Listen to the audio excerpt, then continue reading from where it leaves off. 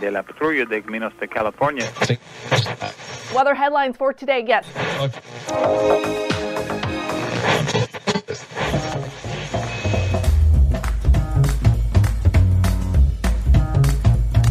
Welcome to the Revenue Generator Podcast, an I Hear Everything production. In this podcast, you'll hear how industry leaders integrate sales, marketing, product, and customer success into a single business unit with a common goal of optimizing their revenue cycle. We'll unearth how innovators integrate data, technology, people, and processes to expedite demand generation and increase recurring revenue. Sit back, tune in, and get ready to meet a member of the revenue generation. Here's the host of the Revenue Generator Podcast, the CMO of Lean Data, Doug Bell.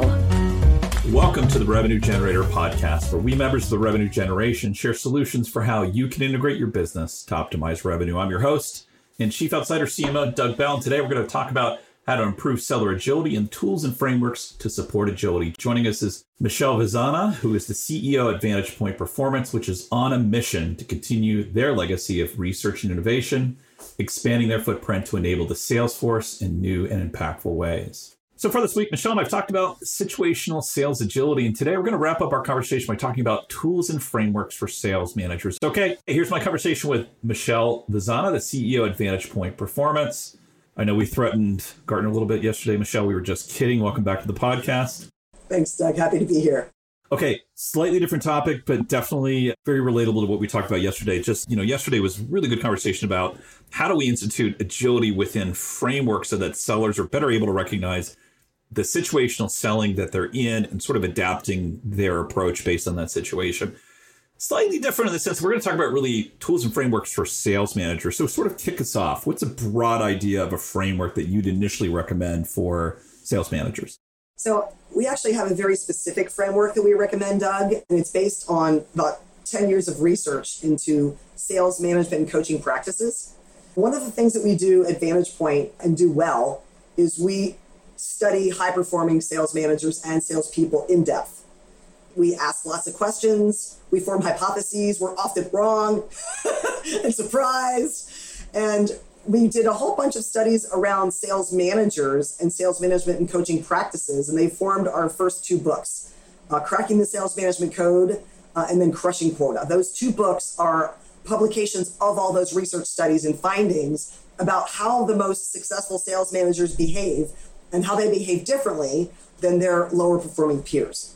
And one of the things that we like to do when we put together frameworks is we like to take a look at what are the most critical things that in any given role needs to do well. Not all the things they do, but what are the most critical things that if they get those right, it's going to have an outsized impact on their performance and the performance of their teams. So we always look across the landscape and identify what are those few things that the high performers are doing differently that are making the biggest difference on the percentage of sellers that get to quota. And we identified there's really three things they do that are very specific and very different from their lower performing peers. The first thing they do is they ensure that seller activity is aligned to sales objectives / KPIs and then organizational results. There's a direct link.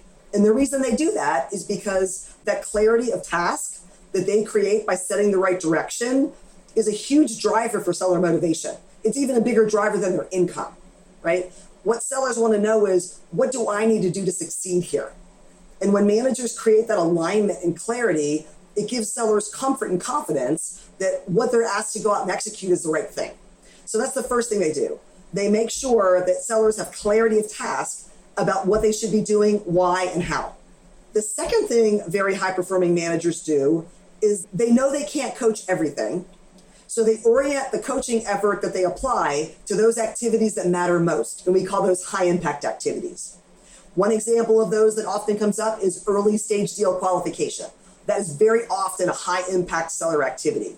And high-performing managers are significantly more likely than lower performers to orient their opportunity coaching discussions to early stage and go much deeper and discuss far fewer deals. So that's an example. So what they do is they ensure that the coaching they provide is geared specifically at and targeted at those highest impact activities.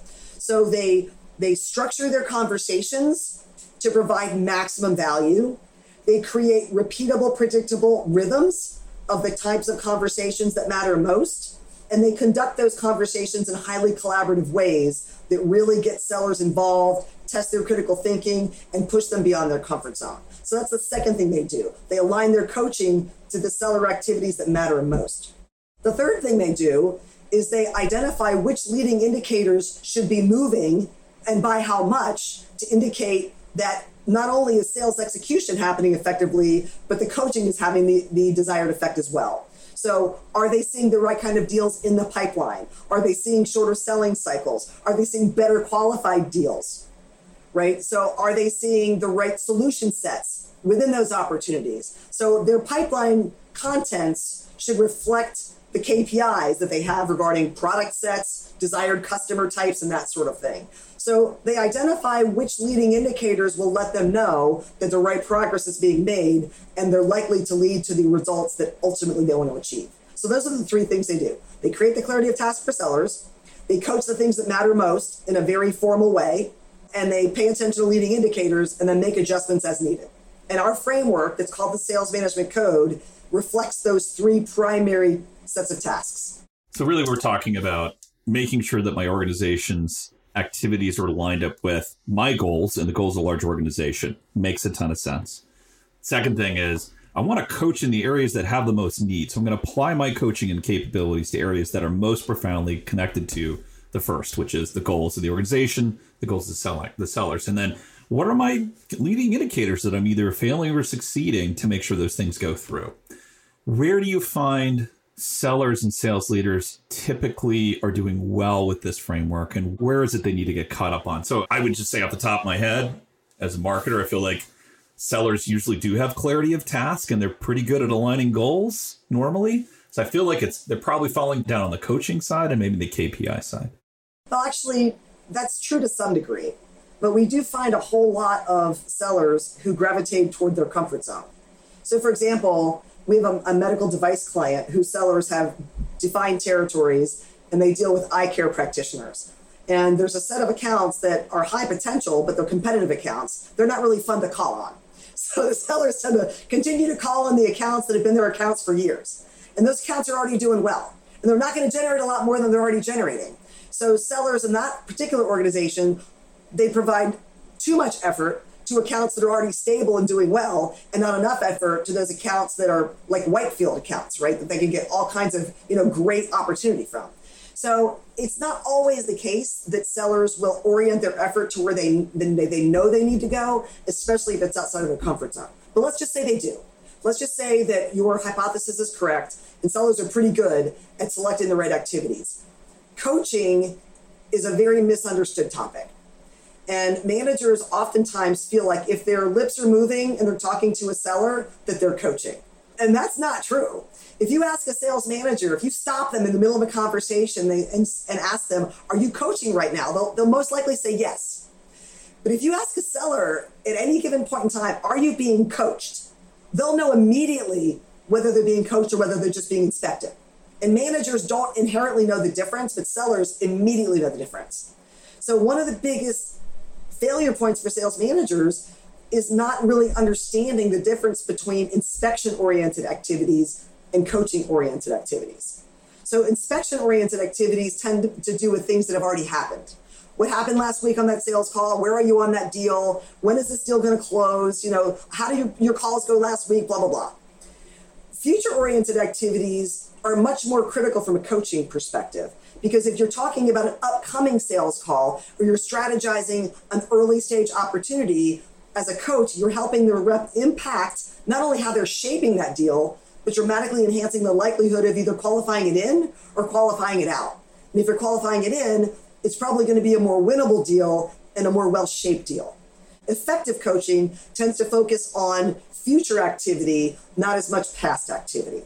And managers are quite confused about this because they've traditionally been trained that coaching means riding with your seller in the field, watching them on a call, and then giving them feedback, which almost doesn't happen in today's world, right?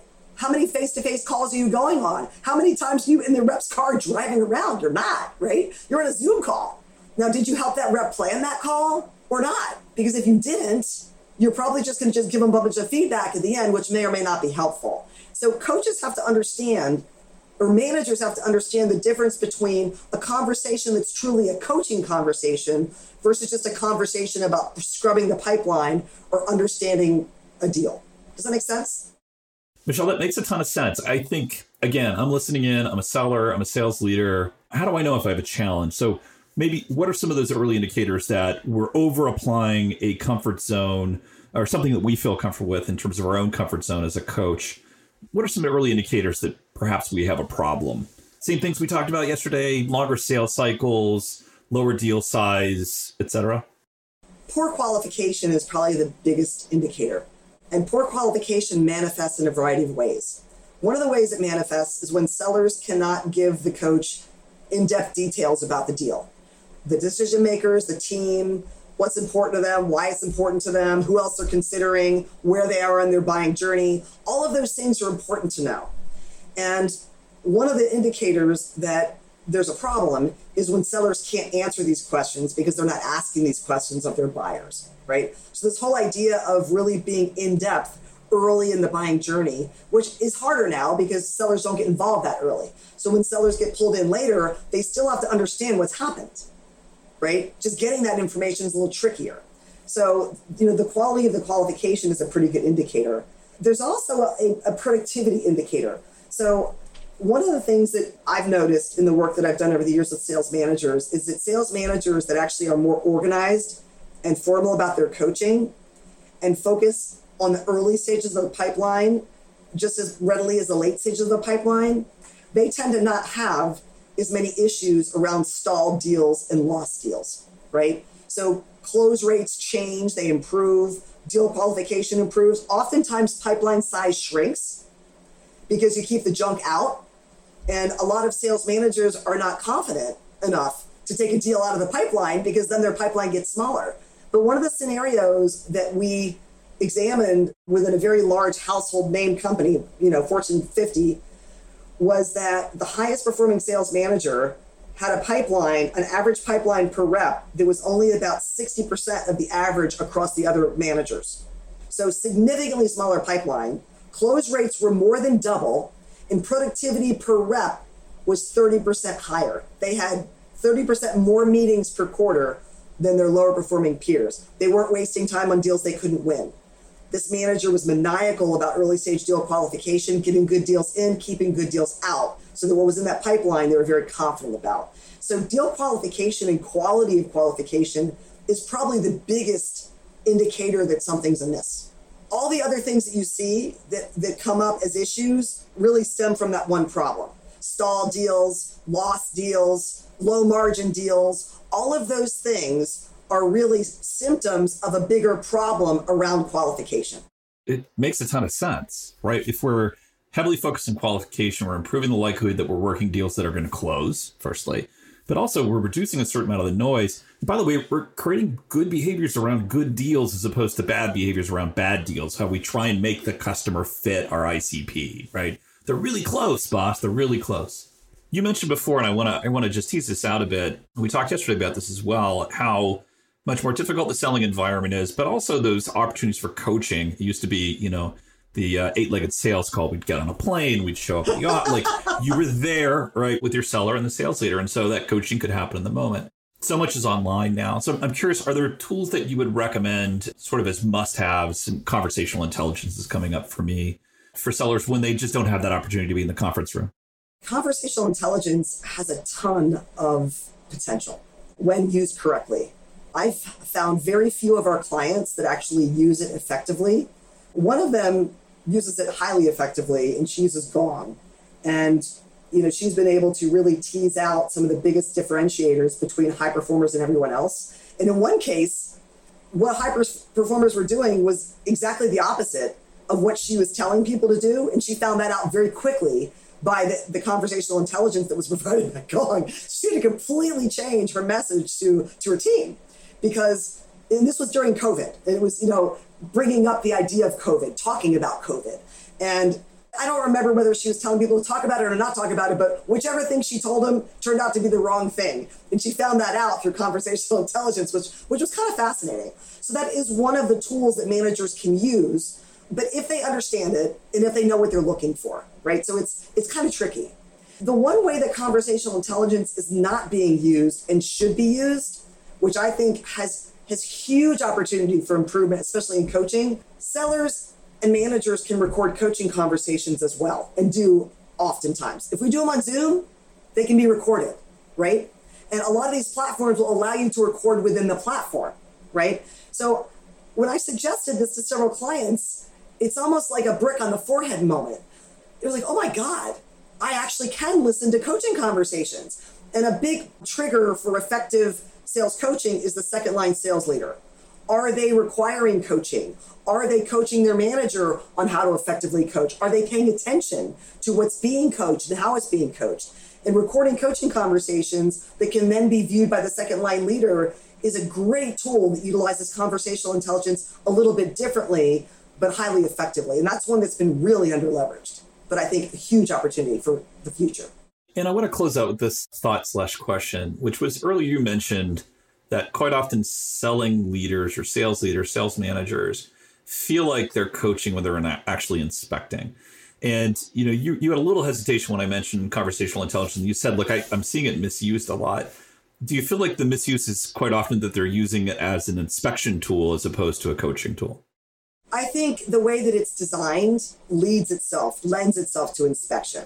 So if a sales leader is going to use it effectively, they not only have to analyze what the analysis is telling them, but what does that mean as far as how to help the seller get better, right? If you're seeing that sellers are spending 60% of their time talking and the customer spending 40% of their time, that's an indicator, right?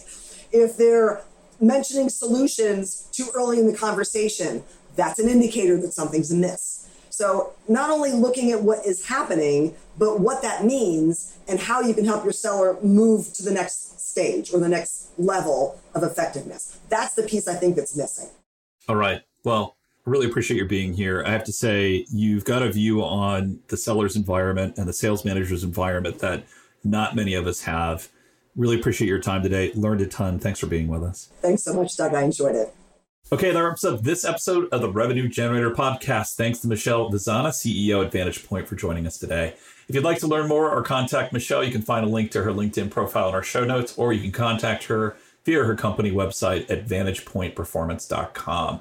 Just one link in our show notes I want to tell you about. If you didn't have a chance to take notes while listening to this podcast, head over to RevGenPod.com, where we have summaries of all of our episodes and contact information for our guests.